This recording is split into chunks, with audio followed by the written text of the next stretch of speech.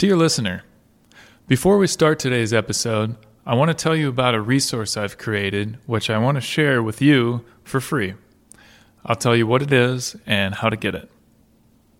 If you're not already writing tests for your Rails code, you're probably aware that testing can help you ship your work faster and with fewer defects.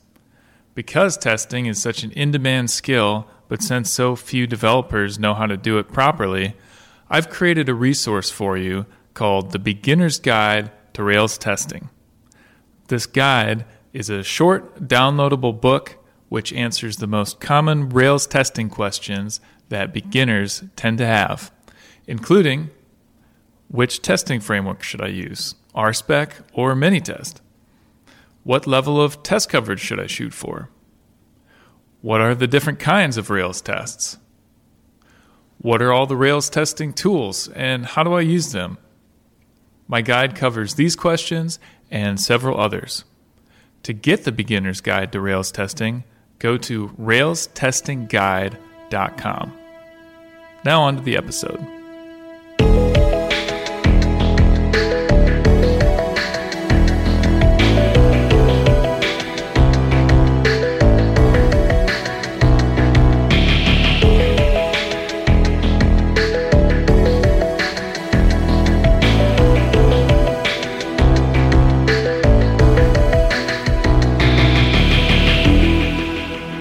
Today I'm here with Josh Thompson, software developer from Golden, Colorado. Josh, welcome. Hey, Jason, thanks for having me. Yeah, pleased to be here. All of those things that I've just combined together. So my first question, I have kind of a weird obsession with certain things, including elevations of towns. And so I'm curious, what is the elevation of Golden, Colorado? Because I assume it's not sea level. It is not sea level. So Denver is the mile-high city, in air quotes, which would put it at 5,280. And I think they did a little oddly convenient building of like exactly the landscape where they took that particular reading. Like it's right on the front capitol. It's probably like 20 feet taller than the rest of the surrounding area. But Golden is a little than Denver. So it's, I think, about maybe 5,500 or... Yeah, it's like 300 feet higher than Denver proper because sometimes we'll get a bunch of snow. And so like we'll have like shoveled out the car, have boots on, we're ready to go into the city. And then as we drive down the hill or the train drops out of Golden, it's like completely dry. There's not an inch of snow on the ground. So it's close enough that there's a substantial weather, or it's close in elevation, but distant enough that there's substantial weather differences sometimes. And are you like more in the mountains? Because I know Denver is like flat. It's like right up against the edge of where the Rockies start. Yep. So Golden is the last little stop you drive past as you're driving from Denver up into the mountains. So you would take I-70 out of Denver that kind of comes up a little bit of a hill as you're heading into the mountains. And then right before you get into the foothills, you'll see an exit for Golden. So my wife and I love it. We feel like we have the best of both worlds because we have like, it feels like mountain town, little like small, dense blocks. And like, it feels like a mountain town, but then we're 15 minutes from Denver. Yeah, that's pretty nice. Yeah. Yeah. I fly from Michigan to Las Vegas a lot because my work is based in Las Vegas. And I always I enjoy the part of the flight where we go over Denver and then start to see the Rockies, and depending on what time of year it is, there might be just like a ton of snow. And it's always so crazy to see that because, it might be like October, there's no snow anywhere, and then you go over the mountains and it's just all white and it's so cool looking. Yep. It's when we moved out here, we moved here from Washington, D.C., and all of our friends and family were like, oh, the weather, like my wife doesn't like really cold weather. They're like, it's going to be terrible. Like all we know about Colorado is snow. But all of that snow that tends to sit in one's consciousness when thinking of Colorado is up at elevation. It's like ski resorts and stuff. So very far from here.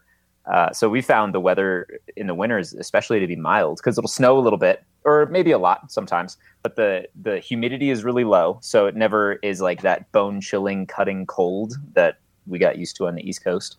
Like DC, Boston, New York, it just cuts through you.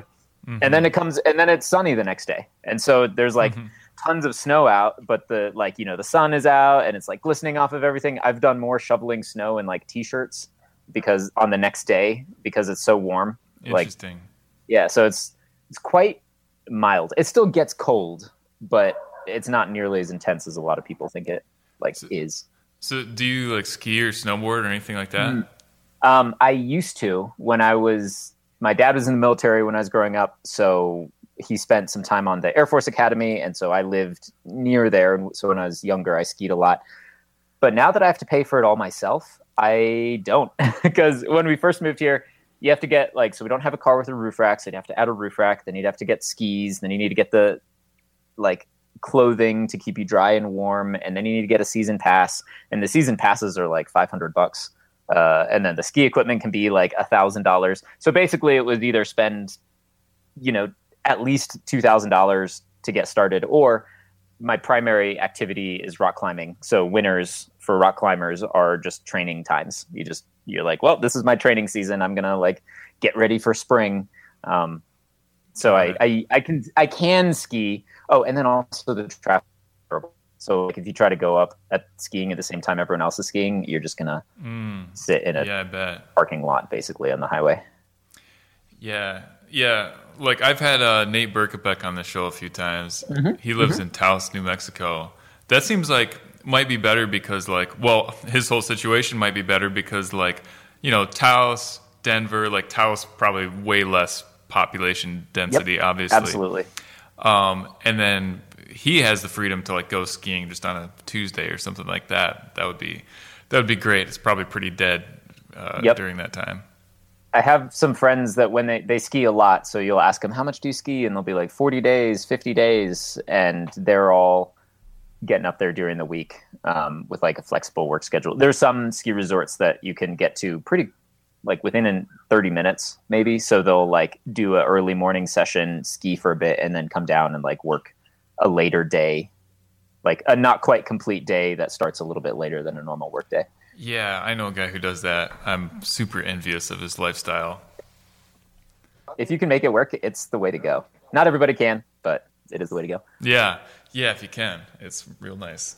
Okay, so let's get into the episode a little bit. We were going to talk about, so you had sent me an email saying that you had done some teaching and training in the past and stuff like that, and I've done that kind of stuff too. So maybe we could talk about that a little bit. What kind of teaching and training have you done? Yeah, it's a good question. I think, do you know where someone's like, oh, this is my thing, but they're not exactly sure how or why it became the thing? Mm-hmm. They just kind of stumbled into it. So I feel like that's a little bit of me and teaching and training. I'm not classically trained as a teacher in any meaningful way. I've never been taught how to teach. But I've done a lot of teaching as a function of my day job. So years ago, I worked in a climbing gym and did a lot of teaching unofficially and officially there. You'd have people come in and learn how to tie the knots and deal with the ropes and all that.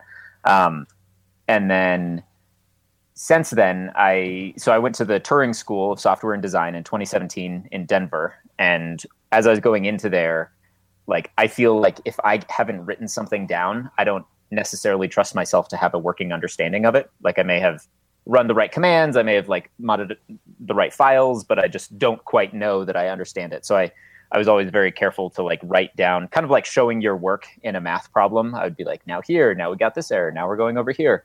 And so I'd throw those in a GitHub gist because that was the easiest way to create a shareable document.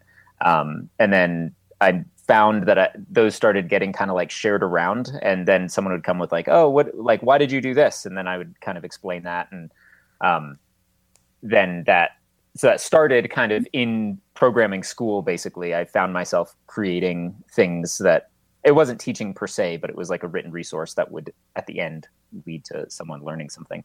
And then that just continued through working. And then on the job, I would work with, when we had less experienced engineers or more experienced engineers, and there's something that I had, I would volunteer to be the one that teaches a lunch and learn on this new thing that we're doing. And then of course, to not make a complete fool of myself, I would the day before be oh crap, I have to go read this thing. So it's not that I knew it super well. It was that I just figured out how to run the thing and like figure out like a hello world version of it, and could kind of like guide people through that on their own like machines or their own environments, and they'd be like, oh, I get it now. And what that kind of led to, I also love learning. So when I'm underskilled for a task, I'm like, cool, I've got to go learn something. And it feels like we're a little underskilled on teaching as like in the industry right now. Cause I know a lot of folks that like it's it feels like everyone wants to be a little bit better at what they like. No one feels adequate. Maybe some people feel adequate. I often don't feel adequate. Many of my friends don't feel adequate. And I know folks with substantial experience that sometimes don't feel adequate.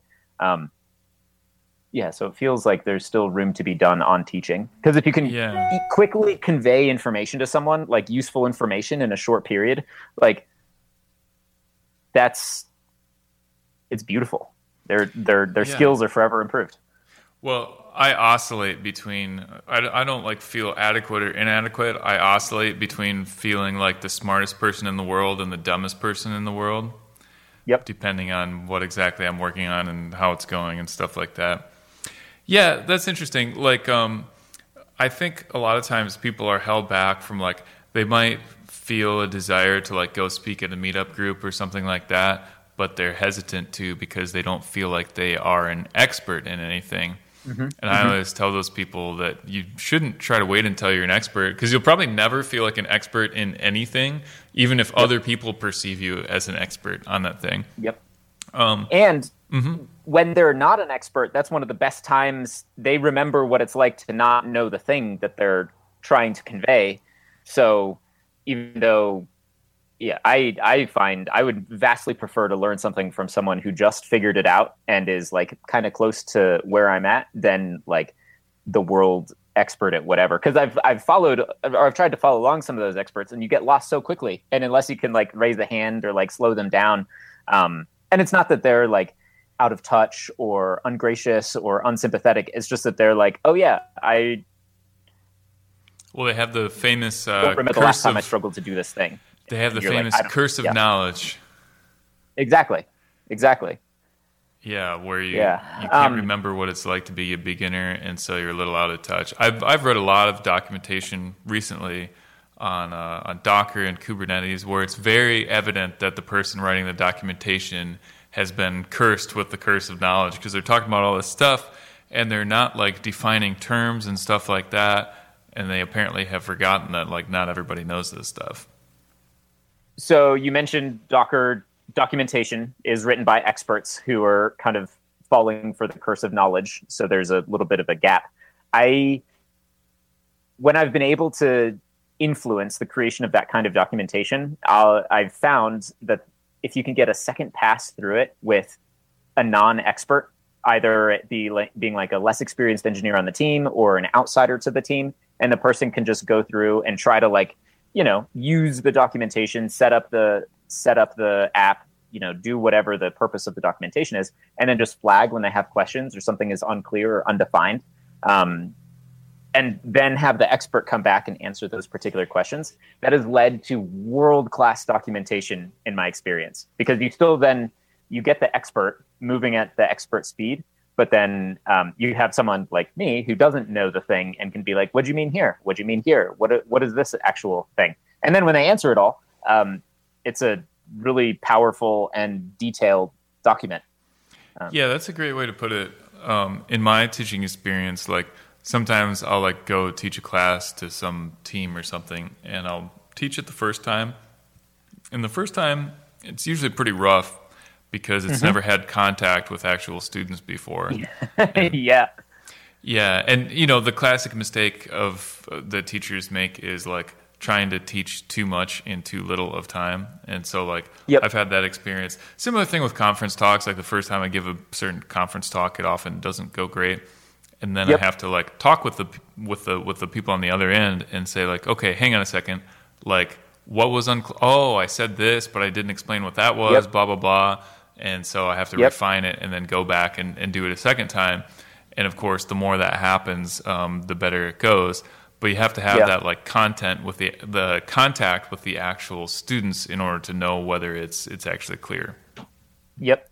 I feel like that, like the iterative process of teaching is like the most beautiful part of teaching, but it's easy to like be like, well, this is my curriculum, so this is what I'm teaching, and then if it seems out of step with the students, it can sometimes feel easy to like blame them or feel like you as the student are to blame, rather than like, well, maybe maybe there's a little bit more work to do from the instruction side of things. That conference talk point, I gave my first talk at RubyConf last year, but we had to pre-record it because of COVID. We pre-recorded and then submitted it, and then it became available at a certain time. And I felt like I was trying, like, it was a tremendous effort from the entire team to pull off like an entirely remote conference. I never even attended a remote conference like that, but I found it so difficult to record a half decent conference talk because I'm so reliant. I realize I'm so reliant on feedback from the people that I'm talking with, like little kind of check-in questions and this and that and the other thing. And then just when it was complete silence the entire time, I just felt like I was talking to a wall, and like my emotional energy kept like going down and down and down. I couldn't even bring myself to watch the whole talk when I was done. I was like, you know what? This is like take number 7. I'm tired. Like, it's taken me so much longer than I planned. I'm just shipping it off, and I apologize to anyone who watched it all the way through to the end. But supposedly some people did, and it wasn't all terrible. I don't believe them. I've had similar experiences. So I've given in-person conference talks. In fact, that's the only kind of conference talk I've given. But I've also done like internal talks to companies remotely. Yep. And like, frankly, I really don't like to do that because there's just no like feedback. You can't see the people, and like you can't like read people's body language and stuff like that. It's just not the same. Or even like see that they smile a little bit necessarily if you try to say something funny, or you try to say something funny that's not, but they see what you're trying to do and give you like the courtesy laugh. Like, you need that. Yeah, and like you can't even tell really if people are paying attention. Like, do people even care? That's the big thing. Like, you have no indications of like whether people actually care. And like, I feel like that's one of the big, like, I don't know, when you're talking to other people, like you need to like read these social cues, including like, do these people care about what I'm saying? Because if not, I should stop talking. Right. You don't want to waste their time. Yeah, and so like those remote talks are really tough. That's why I've like never participated in a remote conference, and I would put conference in quotes because it's really not the same thing. Like, I appreciate what they're doing, like it's maybe better than nothing, and maybe some people like it, but like it's really not the same thing at all. So I'm really pumped that like RubyConf is happening in person. Oh, and you know what? RubyConf is happening in Denver. Are you going to go to RubyConf? Yes, absolutely. I have it here on my calendar. I got like a year-long whiteboard calendar thing, and I have it blocked off on November 8th through 10. So, yeah, nice. I'm really excited. I feel like I have a lot of friends in the Ruby community, like Turing grads that I haven't seen in a long time, or people that I only know online and haven't met in the real world. And since I'm here in Golden, just a couple minutes from Denver, I'm hoping to somehow leverage those two things and like make a good time out of it. Because my city is hosting RubyConf. It's going to be great. Yeah, it should be great. Yeah, I have permission from my wife to attend, and we might even all go to it, depending on like COVID stuff and all that. Nice. That's going to be great. In any case, because it's been so long. You know, I developed kind of like a social group at these conferences. In 2019, I spoke at a whole lot of conferences. And like I started to see the same people at these conferences, especially the Ruby conferences. And it was kind of interesting. It's like, you know, I don't know about you, but like, okay, you mentioned pre-show that you have at least one kid. And like I have kids, and I see my friends so infrequently, you know, like I might see even somebody who lives just a few minutes away, I might see them like 3 or 4 times a year. And so like I would go to these conferences and I would see these people who live in other parts of the country like just as frequently as I see my friends who live like 30 minutes away. Yeah. Yeah, it's a really cool, like, I don't know. There's, as much as like the internet has subsumed everything, there's still something quite special and delightful about time in person. Even and maybe it's even something about the conference where it's like slow, low pressure time because you're going to see each other a couple times. Like it's not like driving through town for an hour and grabbing a quick lunch and being like, "So catch me up on the last year of your life." Like you can't do that. But there's something about the cadence and the tempo and the pressure or lack thereof of seeing the same kind of people at conferences. Yeah, it's nice. I like it, so I'm looking forward to that. And I'm just hoping that like this new like Delta variant is not like going to throw a wrench into things. We'll see. It seems to not quite be. I don't pay attention to the news very much, but nope. It seems to not quite be here yet. I guess obviously we'll be hearing about it if it becomes an issue. Yeah, I use my friends I had a conversation about this recently with some friends. I mentioned, they're like, "Did you hear about such and such?" And I was like, "No, tell me more, please." And they're like, "How did you not hear about it?" I was like, "People like you tell me the things that I need to know. So tell me about this obviously important thing." And then they did, and now that was where I heard about the Delta variant. And it works out. Yeah, so much stuff in the news is just like some like super bummer thing that only affects like 4 people on the planet, and it just like makes your day worse and doesn't help anybody. Like, oh, like some terrible thing happened to these 3 kids in Washington yesterday, and it's like, oh great, now I'm sad and like nobody benefits from me knowing this terrible thing. Yes. Yep. It's yeah, there's something about, I don't know, there's books have been written on this phenomena, so we can, well, it shows all about rabbit holes and yeah, exactly. That's actually something that I've been loving about Golden. So my wife and I bought a house here in November, and for a long time we're like, we don't like, well, and housing is really expensive right now, kind of everywhere, but especially Golden for a bunch of reasons. But my goal, so I bike around Golden all the time. I rode my bike around like 17 miles just in the city yesterday, kind of quote unquote on my way home from work, even though I spent like 2 hours on my bike. And then when you mentioned you might have your wife and kids coming out, downtown Golden has Clear Creek that runs through it, and Clear Creek is a great place for tubing. So like pretty much every day of the week that you're there when it's warm, you'll see people riding inner tubes floating down the creek, falling out, jumping back in, sometimes swimming, sometimes bumping into rocks intentionally, sometimes trying to avoid them. It's a great time. But and then there's a bike rental place downtown as well. So when folks come to town, I say you should visit the creek, or you should rent a bike and then pedal around, and at some point swing by Clear Creek to like stick your feet in and kind of watch the festivities or hang out on a blanket in the grass nearby. And I'll often like burn a very pleasant afternoon with some snacks and like a book, and just sit on kind of on the bank of the creek, and watch the world go by. So while you're in the conference, if your family's in town, that's sending them to Golden is probably worth at least one good afternoon of happy kids and happy and tired kids. Yeah, that sounds really nice. Yeah, and we all like to ride bikes and stuff, so obviously there's a ton of that kind of stuff. I've been to Utah a couple times relatively recently, and I get a similar sense about Denver. Like in Salt Lake, like everybody was into like skiing, snowboarding, mountain biking, some kind of outdoor hobby. And there's also a very distinct look of the people in Salt Lake City. Yes. And you kind of share that look too. I was just in Salt Lake City. I was just there for 2 weeks, so this is all very top of mind. I agree completely. Yeah. Yeah, it was really interesting. And I feel like I could fit into that like culture a lot because I'm super into outdoor stuff, but there's not quite as much. Obviously, you can ride your bike pretty much anywhere, and I ride my bike here in Michigan, but it's a lot of just flat land, maybe not quite as interesting as riding in the mountains. We do have skiing too, pretty decent skiing, but I went skiing in Utah, and then I went skiing here, and I'm like, oh crap, this is really just not the same. It is.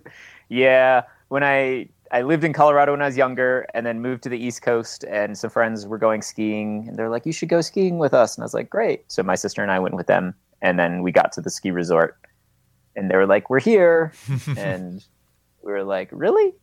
But where's the mountain?" And it turns out, Yeah, where was that? Because like some of the Northeast has some really good skiing. I understand. yeah, yep. This was like this was Liberty Ski Resort in Virginia or West Virginia or Maryland. It's I had no idea you could go skiing in Virginia or even near that area. It seems way too warm. They manufacture all of their snow and then they spray it onto the hill and then it freezes into a sheet of ice. And then you skate down the ice to the bottom of the hill and then you do it again. Well, so it's not, perfect. I mean, it probably would help someone become pretty good at dealing with ice. Cause I remember ice is so rare, not so rare, but it's pretty rare in Colorado. So I never had to get good at figuring out how to like confidently deal with the lack of control of riding across ice. So it actually, like a lot of things, the constraint of it not being a very good ski resort could maybe lead to someone becoming more skilled in subtle ways or something. But it's becoming more skilled because it's difficult and unpleasant, which is not what I was trying to do with my skiing. Yeah, that kind of, yeah, interesting. Well, it'd be an enriching experience, at least something much different from what you normally do. I want to kind of transition topics a little bit. I read something. Oh, I'm sorry. Go ahead. You go ahead because I didn't really have anything to say. I was just going to make something up. So let's go with your thing. Yeah. I was going to say on that note of like difficult, like things that are difficult leading to growth. So skiing on ice and trying to not, crack your face open, leading to you ultimately becoming a better and more proficient skier. Someone shared something on Twitter the other day. I don't know who it was or how it got into my timeline because I try to like follow almost nobody on Twitter so I don't get random stuff. But they said something, and I'll find it and I'll send it to you. They said something about they're like, my working theory of learning is frustration is a sign of something having gone wrong rather than a sign of something going right. And it was a whole thread, so I'll expand on that. But they're basically saying like we often feel like we celebrate people being frustrated by trying to learn something, and you're like, oh, just stick with it, keep going. And so eventually, like with the idea that when they endure the frustration enough, they've learned, they might push through this like, wasteland of, frustration and then come through on the other side with skills and whatnot. And the rest of the Twitter thread did a really good job of unpacking that, like, if you're frustrated, that means you probably are a little in the, like, there's some mismatch between you and the task at hand. And often, so this hooks back to what we were saying earlier about the role of an educator. They're saying often that's where the person in charge, if you have a person in charge of your learning, that's where they should step in and try to reduce the frustration so that you can go back to feeling like productive learning rather than or productive struggle rather than unproductive struggle. Because usually when someone's struggling productively, they wouldn't self-identify a feeling of frustration. They would say, I'm struggling productively. But once it dips into unproductive struggle, that's when like frustration kind of crops up. And I wonder, I would love your thoughts on that, because I feel like, I don't know, that said concisely something that I think I've often intuited to be true, but had never quite come up with a rule of like, if I'm frustrated, something is going wrong and I should examine that in a learning goal or like in the context of learning. Yeah. Yeah, that's interesting. And I have a lot of thoughts on that whole area. Like, I've had a thought to myself before that, like, if you're ever programming and you just get pissed off, you're probably doing something wrong. Because that's a sign of having bad expectations. Mm-hmm. So, like, I used to get mad a lot when I would program. I don't really get mad so much anymore because I never expect anything to go well. That's the secret. Just like expect everything. And this sounds like a joke, but it's totally not a joke. Just expect everything to go terrible and not to work, because that's how it goes like more than half the time. And so like every time I make a change and then run a test or refresh my browser or whatever, I never ever think to myself like, okay, it should work now. Never, because that's terrible. You're just setting yourself up for disappointment. Instead, I say, okay, I made a change. Let's see what happens as a result of that change. And either it's going to be, it's going to work, or it's not going to work, or whatever. But I don't make a value judgment and say like, oh, it worked, that's good. Or like, oh, it didn't work, that's bad. It's like, okay, I made this change, and after I made that change, this thing happened. Okay, I have information now, just neutral information, and then I use that information to do whatever I need to do next. And looking at it in that way makes the process a lot less frustrating, because frustration comes when you're like, okay, I've tried this 80 times and it didn't work, but now it should work for sure. It should definitely work now. You like refresh the page and it doesn't work, and you're like, it still doesn't. Yep. Yeah. So that, I try to like train people out of that mindset. Yeah. That you're right. It is, of course, it's just shouldn't use the word just add a thing that does such and such. Hours later, you've earned a new enemy in the world from whoever thought that would be easy. That does make sense. Of the two things that you said, I think tie together really well. So the frustration being a mismatch of expectations between like reality, like the expected, and of course, if I expect something to be easy and it's in fact hard, there's some frustration. But then I also like what you said of like something working or not working is neither good nor bad. It's just information. Because how many, especially like people that are maybe have traditional schooling in their recent history, were used to like good grades being good, right? It's right there in the word, and bad grades being bad. But if maybe I should have tried this when I was going home and taking my parents some of my grades when I was in high school. Dad, this D isn't bad. It's just information. Oh, that's great. So I get like, whereas of course now, so he doesn't like, he knows that I press buttons on a computer and somehow get paid for that. So he's a doctor, he's retired. He's to do a bunch of other stuff. So now I don't tell him about my success or my failures in software development. But if I were to be like, Dad, I spent, a week on this ticket and didn't get it fixed, that would be about the same. Or like, I tried to build this feature, but we ended up, reducing the scope so much because it was so much harder than we thought. Like I'm not able to take him a D in software development because I can always show like, oh, I learned this new thing, or like, I still don't know Python, but I got this cool little app working by following this tutorial. And that's a whole different thing. Like grades in school versus like, so obviously like the point of grades in school is to try to measure like how well are you doing. And grades do a perfect job by definition of determining how well you're interfacing with that system of grades in school and all that stuff. Right. Yep. But then with programming and maybe with jobs in general, like it's a little bit different because it's not like this artificial measurement system. It's this thing where like you're actually trying to accomplish something.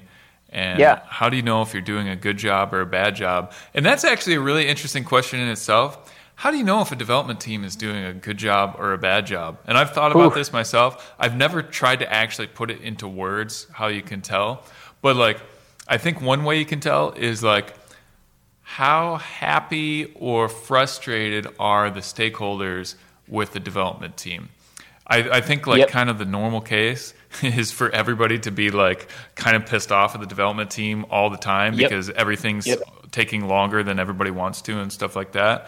So like that's kind of just a sad fact of life that like everybody's always mad at the developers. But, there's the best development team in the world and there's the worst development team in the world. The best development team in the world, maybe they're only a little bit mad at those guys or those people. And then you can kind of measure, like, do I feel like these people are like super mad at me all the time, or just a little bit? Again, the sad fact is that nobody's like super happy with the development team. That's just the way it goes. But that's one measure, I guess. Yeah, or because you're often told like, oh, that's a nice feature, we'll slot it in when we can, and so the dev team feels like this box that you put requests in, and then it's like a jackbox or like a slot machine of whether or not you get something good back. Yeah.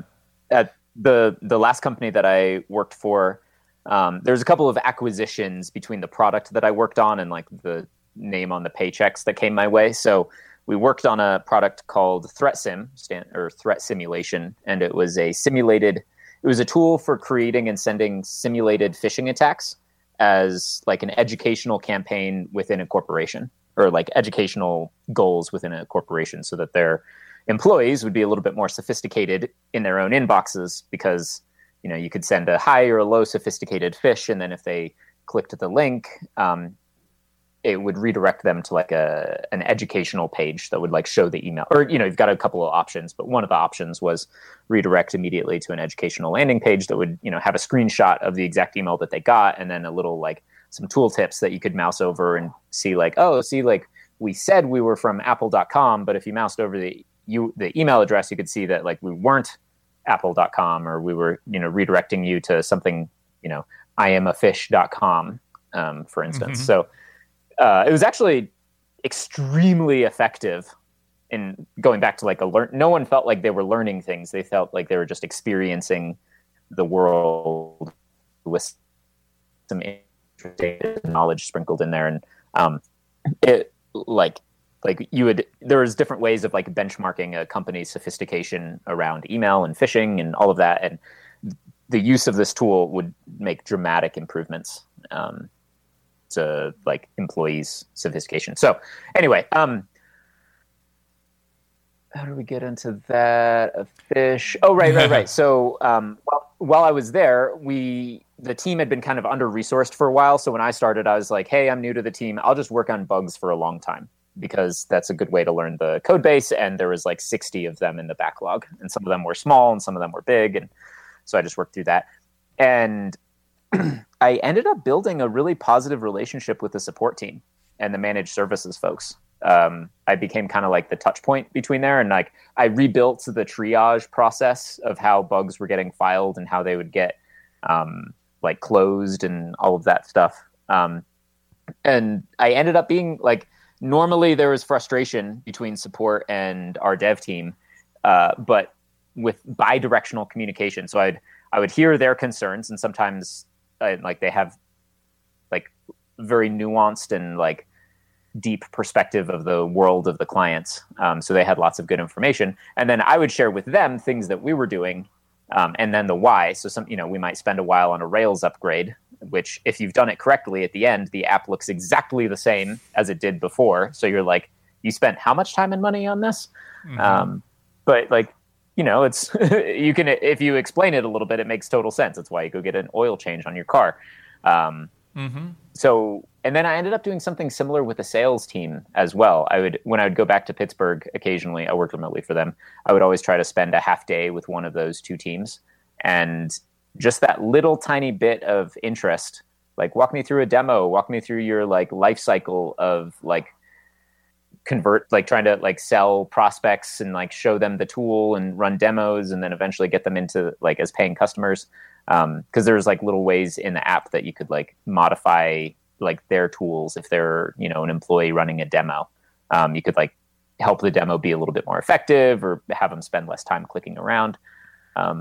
So those two teams, I'm proud to say, were never frustrated with us. Once I kind of finished that, they were always like, oh, you guys care about us. Thank you. And I was like, of course we do. You're the ones making all of the money, the sales team, and dealing with all of the customers that we piss off, the support team. Yeah, that's pretty interesting. I've kind of, or at least I felt like I have, served in kind of a liaison role in the past, not officially, but just informally, between a development team and like a support team or something like that. Yeah. And it can be pretty gratifying, because sometimes they might feel like they have no voice in the development team or something like that. And so if you can talk to those people and give them a little bit of, I don't know, psychological nourishment or whatever by just listening to them, and maybe nothing even changes as a result, but at least you like listen to them and maybe, like you said, explain some things like, this is why you haven't seen any new features in a month. We were working on this upgrade thing, which is important because of blah, blah, blah. I think that stuff can go a long way. Yeah. Yeah. And then, so I've heard, I have some notes that I was taking as we were talking, when you were talking about dev team metrics of success. I've spent a little bit of time thinking about that. And I think, tell me if this sounds like a thing that you've heard of before. There's groups out there, I don't remember even how they define themselves, but I think they like study this topic of like how do you track an effective and high performing engineering team, or how do you differentiate between a high performing engineering team and a low performing engineering team? Because it's really hard to do that. And I've heard that one of the primary correlatory metrics of success, not necessarily causal, but correlatory or correlational. That sounds like the right word. Yeah. Yeah. At least the root, right? Correlate. Is the release frequency. How often do they release code to production? And so on one end you have daily or multiple releases a day. And then at the other end you have like maybe one release every couple of weeks. And then I think there's also like a defect rate of how often do you have to revert changes. And so a high performing team would have daily or near daily releases or multiple times a day with almost zero like reverts or rollbacks.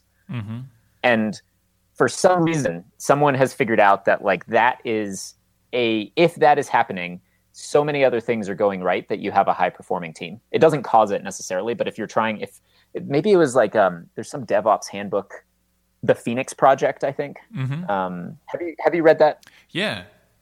Yeah. I feel like somewhere in there, like one of the anecdotes that they're trying to convey is that like the release rate is like the sign of a healthy team. Obviously not to the exclusion of all else, but it's like one of the big metrics.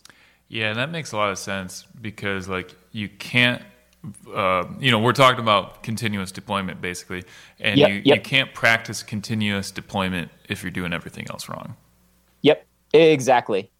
And like you're supposed to really like when you're just dealing with, like Nate Berkopec talks about this, like queuing theory and stuff, and you're trying to figure out like if you imagine your app as like a little factory assembling different things, or your deployment process also is a little factory or a big factory assembling things. You're not supposed to, my understanding is you're not supposed to have much work in progress, or as minimum work in progress as possible. That's the the Toyota's just in time, like stocking strategy. Like if you just have stuff sitting around, it's not just a neutral, but it's like wasting space in mindshare, and it's going out of date and all of that stuff. So I think the idea of daily releases means you have zero work, or almost zero work in progress. Let's talk about that a little bit, because that is such an important principle, and I feel like it's violated kind of a lot. Yep. Yeah, it's important by myself. Even in my own life, I have too much work in progress sometimes. It's 100%. Yeah, I think I probably do too. But I think at least at work, I do a pretty decent job. And the reason, or you already said some of the reasons, which obviously I totally agree with.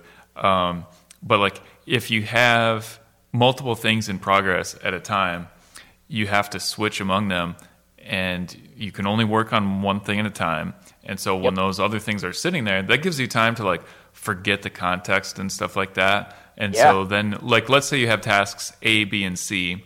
You work on task A for half a day, and then a week later you come back to task A, and you have to spend so much time just like refamiliarizing yourself with all the details of task A for a second time. And then if you set it down again and come back to it the following week, you have to refamiliarize yourself yet a third time, and it's just so wasteful. It's so much faster just to work on A and only A until it's all the way done. Yep. That is, I encountered that exact phenomena recently. I put on Twitter basically like, hey, how fast do your tests take to run? And would you like me to profile them and then see if I can also make them run faster for $1,000. Oh yeah, did you get any takers on that? Yeah, I got 3. Nice. It was so cool. It was my first like legit. I very much felt like an implementation of that. There's a meme of a dog behind a keyboard wearing a headset, acting like, and the caption is "I don't know what I'm doing" or something like that. I very much felt like that because everyone was like, "Great, here we'll give you Git access," and like, "Cool, have fun." And I was like, "I think I can figure all this out." Turns out I can, but it took me. I had a lot of work in progress because I basically got 3 people at once. So I started on all 3. And just like CDing between appropriate Git repos and like starting and stopping all of the services was like just to run the app locally or get the tests, or like, some of them are kind of fickle beasts, like with a local MySQL instance if I'm not running Docker, or the test timeout in weird ways or something. So it's very like expensive in Mindshare to switch between them. And then so I one of the first customer was making a bunch of network calls to Stripe's test API or development API in their test, which totally makes sense. So I wrapped those in VCR, and then when you rerun the tests, instead of making network calls, it went from a 5-minute test harness to like 1 minute and 15 seconds after just adding VCR around like correctly around the calls. And so I was like, sweet, huge win. This is awesome. I made the pull request, and then moved on to the next one. And there was a couple, like between the founder being in and out for a little bit, like, hey, what if we did it this way instead of this way? Like, the PR slowly changed. And then, but it took so long to get it done just because neither of us were giving it a lot of attention. And then I would make a change and push it. And then, then there was a merge conflict. So I had to rebase it. So then in terms of work in progress, I spent as long trying to keep this pull request like mergeable and in good health as I did like making the original PR. So that second bit of time was just like maintenance work, and then exacerbated because of the other customers and clients. And in hindsight, I was like, oh, never again will I try to do 3 things like this in parallel, even though like technically they were all relatively easy. Run the test, see where it's slow, go investigate, like poke around, make some notes. But I just lost so much time moving between those. But it was my first time doing something like that. It was deeply educational. It worked. It was a ton of fun. Yeah, that's really interesting. I've tried to do similar things like that in the past, where like, hey, let me look at your test suite and like help you improve your tests and stuff like that. I got no takers, but yeah, I've tried that a few times and it never has worked. So like anytime I see somebody doing something like that, I'm really interested in it because, I'm interested to know like, what does it take to get that kind of thing to work? And that's a whole different conversation, but it's cool to see that you were able to do it. But I wonder if part of the reason it worked is because I possibly gave it away, basically gave it away. Like I charged, I was like, originally, because I was going to do it with a friend, he was working on like someone else's project. So I was like, oh, how about you pay me, I don't know, $100 and I'll look over your shoulder and work on this. Obviously $100 is not sufficient market rate income for the right. work. Yeah.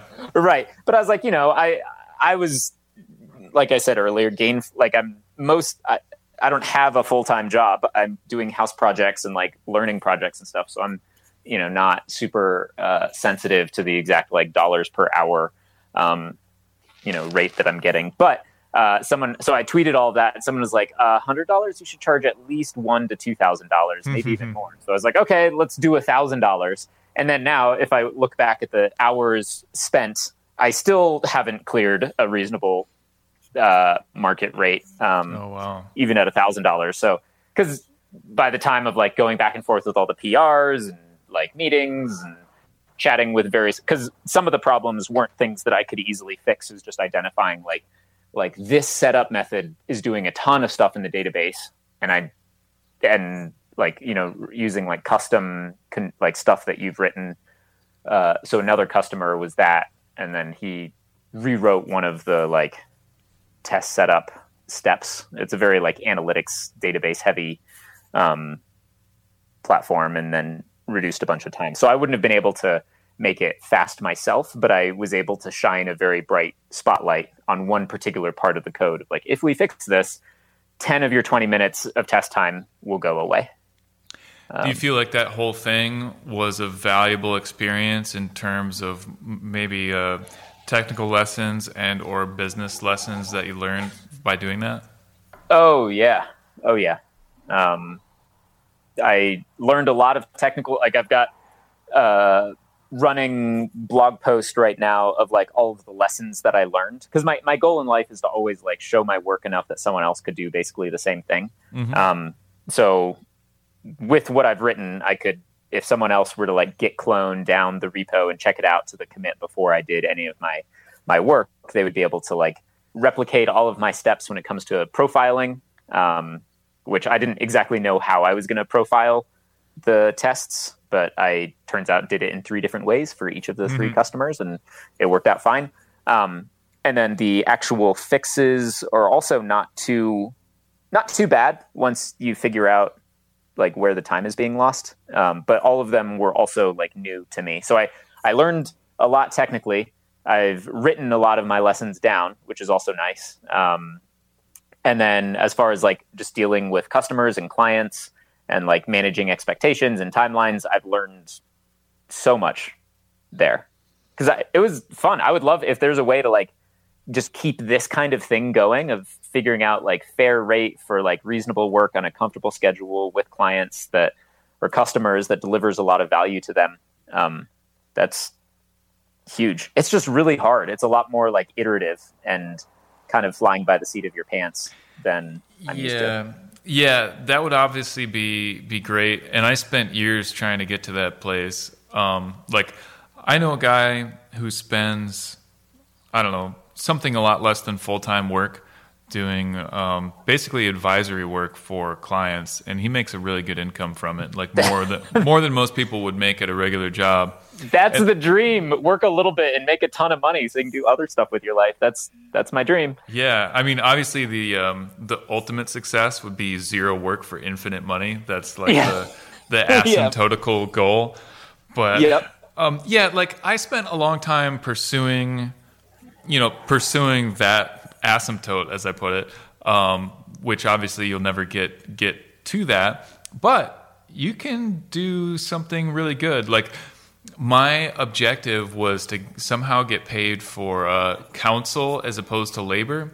And so like I got kind of close to that with the teaching stuff, like you fly somewhere, teach a class, fly back, and you don't have any strings attached or lingering responsibility after that class is delivered. And there was something really attractive to that, really attractive about that to me. And then there's this guy I've been reading his work for years, Alan Weiss. Oh yeah, I just read my first book by him. Oh, what was it? $1 Million Consulting. Yeah, that's like his flagship book. And the first time I read that book, I thought it sucked. And then I went back and read it like 5 years later, and I thought it was brilliant, because it turns out that I just like wasn't in a place in my career where I could like understand the lessons in that book yet.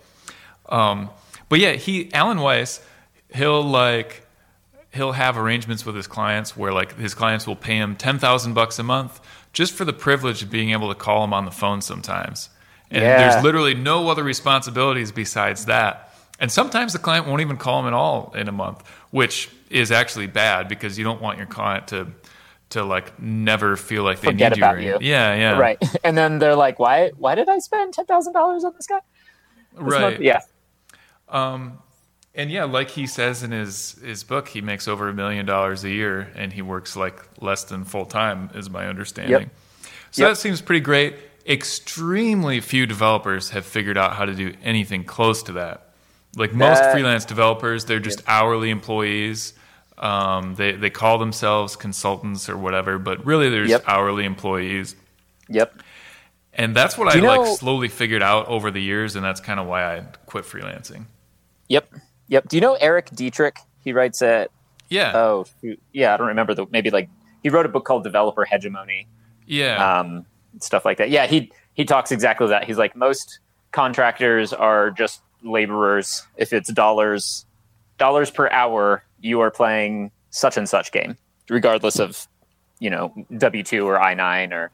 Right. Yeah. And it's kind of sad. Like, I had this picture painted, this very vague picture painted in my head of like this lifestyle that I could have if I became a freelancer.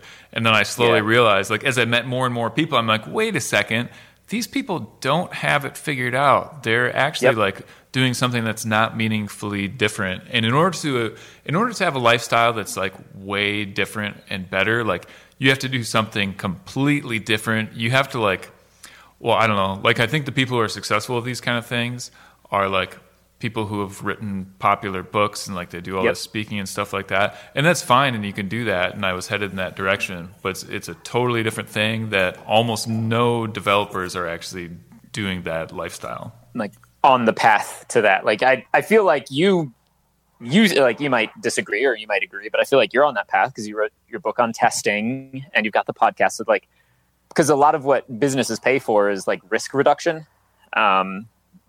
Risk is priced into like financial things that you buy all the time at like a business level. So if you're the expert in something, when they need a low risk or like a zero risk expert, like that's how you become the person that, 10 minutes on the phone is worth thousands of dollars. I think it's counterintuitive because you wouldn't give different advice before and after like writing a book on that particular topic, right? Like, but to them, they need, if they're about to do a huge push that, puts a lot of money and like hours at risk or in play, like that's a risky play. And you can help them reduce it, I feel like that's a lot of potential value. Yeah, and they need two things. They need some way to know that you're good, or some way to believe that you're good, and they need to know you exist. And both those things. Like, there was a point in time when I was trying to raise my freelancing rate from $100 an hour to $150 an hour, and I had a really hard time. I like hit a ceiling at $100 an hour because that's where like perceived market rates were at the time. And people would ask me like, why should I pay you so much more than I pay my other developers? And I didn't have an answer. And so that's like when I realized that in order to get to those rates that are above market rate, you have to have an answer to that question of why they should pay you more than the other people. And if you have like books and you've spoken at conferences and all that stuff, then you kind of have a reason, and actually the question goes away because you never find yourself in that situation. Well, I shouldn't say never, but instead of finding yourself in that situation where you're knocking on someone else's door and saying, please hire me, people come to you and they knock on your door and they say, may I please engage your services? Right. At whatever the cost of the project is. I feel like that's where project-based billing comes in as well, instead of hourly. Because if, like, let's say the client will pay 8 hours at $150 an hour, that's what, $1,200? Or 8 hours at $100 an hour, that's $800. But if they bring you a project and you bill them $1,500, they don't know if that's because you're gonna spend a day and a half on it, or a day, or a week, or an hour. Like, they're spending $1,500 and walking away with like the finished product, or you're building it. So I hear, and that's what I was trying to do when I put a fixed price around this audit. I was like, oh, if I get good at this audit thing, I can reduce as I get more experience at it, I can raise the rates and hopefully reduce the amount of time per audit. And then that would, that would lead to effective growth in my hourly rate without ever having to talk about my hourly rate with the people that would be paying for that particular service. That's the dream. Haven't gotten there yet. Yeah, that seems good. And I understand, again, to bring up Nate Berkopec again, he does stuff like that. He does performance consulting. And I don't know the details of how he does that, but I understand that it's kind of similar. Well, I guess I'm just guessing, but I think it's similar in that, like, you're paying for a result rather than paying for hourly labor or something like that. Exactly. Yeah. And there's this, some developers have fallen into what I see as an unfortunate trap where, like, they start to believe that they see the benefits of value-based billing, Yep. but then they conflate value-based billing with fixed bid projects. Yes. Because like it's extremely rare that a client will come to you with a need and that need is truly in terms of a business outcome. Usually when somebody has a need for a developer, they have a developer-shaped hole and they want to fill that slot with a developer, and they are not open to any other kind of arrangement. And no other kind of arrangement would even make sense, because it's not like you're going to do this coding project and the outcome is going to be they'll increase their conversion rate from 3% to 4% or something like that. Right.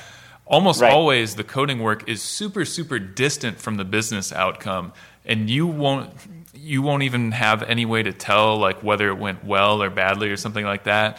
They just need somebody to build features. And so like if you try to talk to those people about business outcomes and value-based billing and stuff like that, it's just not going to connect at all, and it doesn't work. And I've made this mistake before of like doing fixed bid projects, thinking to myself that I'm doing value-based billing. It's really just fixed bid projects. And like, there's nothing necessarily wrong about that if you understand all the risks and all that stuff. But if you fool yourself into doing one thing when you think you're doing the other thing, it's probably going to be bad. Yep. Yeah, man, that is. And it feels like there's a gravitational hole, like a gravity well towards hourly work that I feel come up in conversations all the time with people when I'm talking about potentially doing work with them.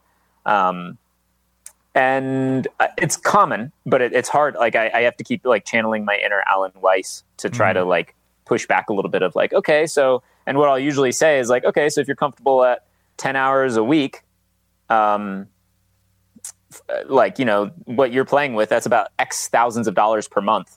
So what's a project that would fill that scope?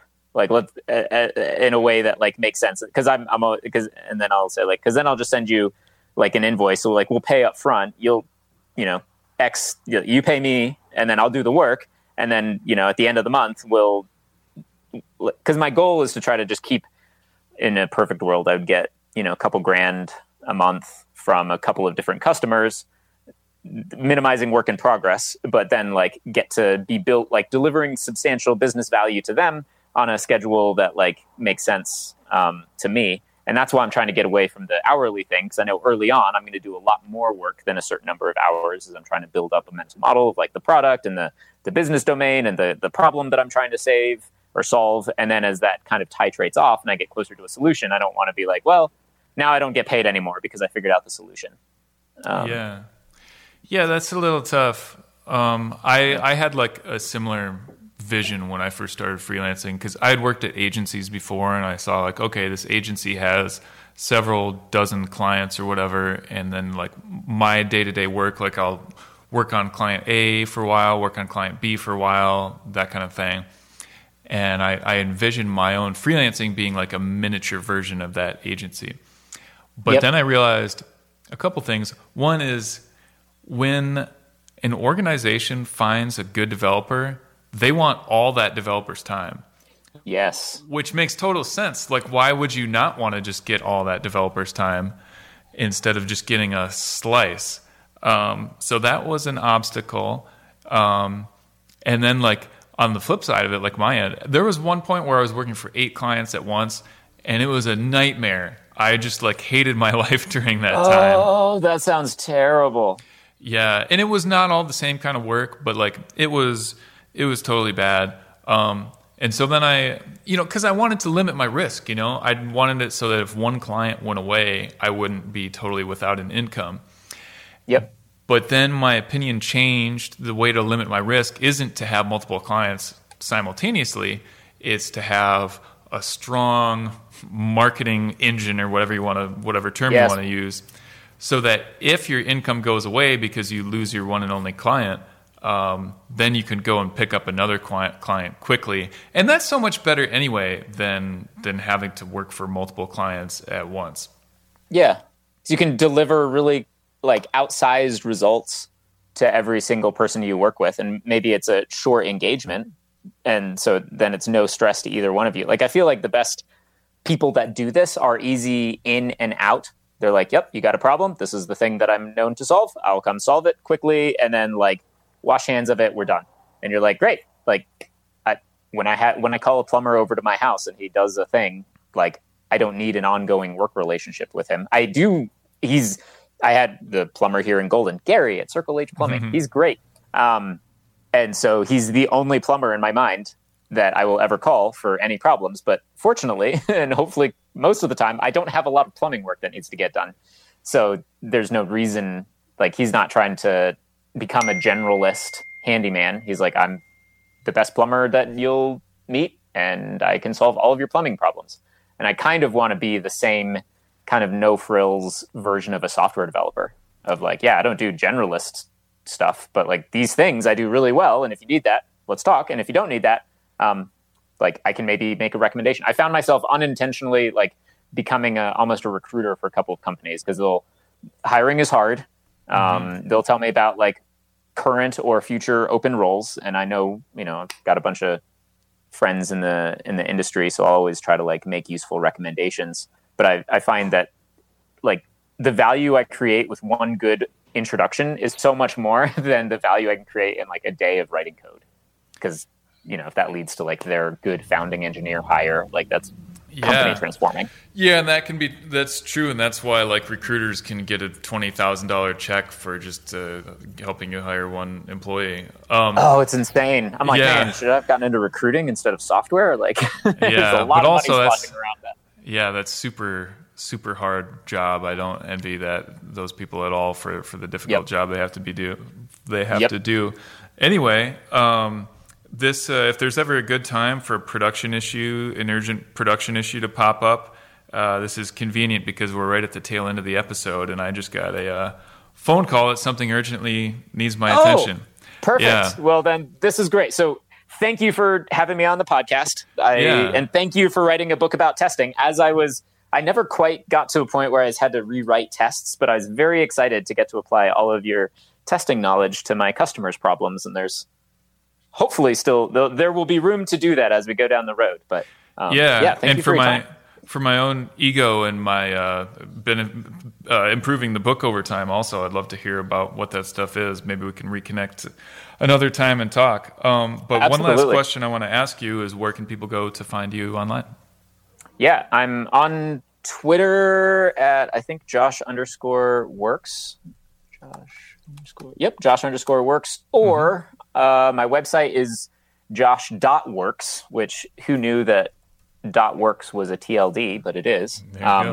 Or my primary place where I'm trying to teach Rubyists more things is at intermediateruby.com. So that's where I'm trying to bring all of my technical stuff over to there and write pretty detailed guides and walkthroughs and various. So awesome. We'll put one all of those three places. Okay, yeah, we'll put all that stuff in the show notes. And Josh, thanks so much for coming on the show. Hey, Jason, it was my pleasure. Thanks for having me. We'll talk soon.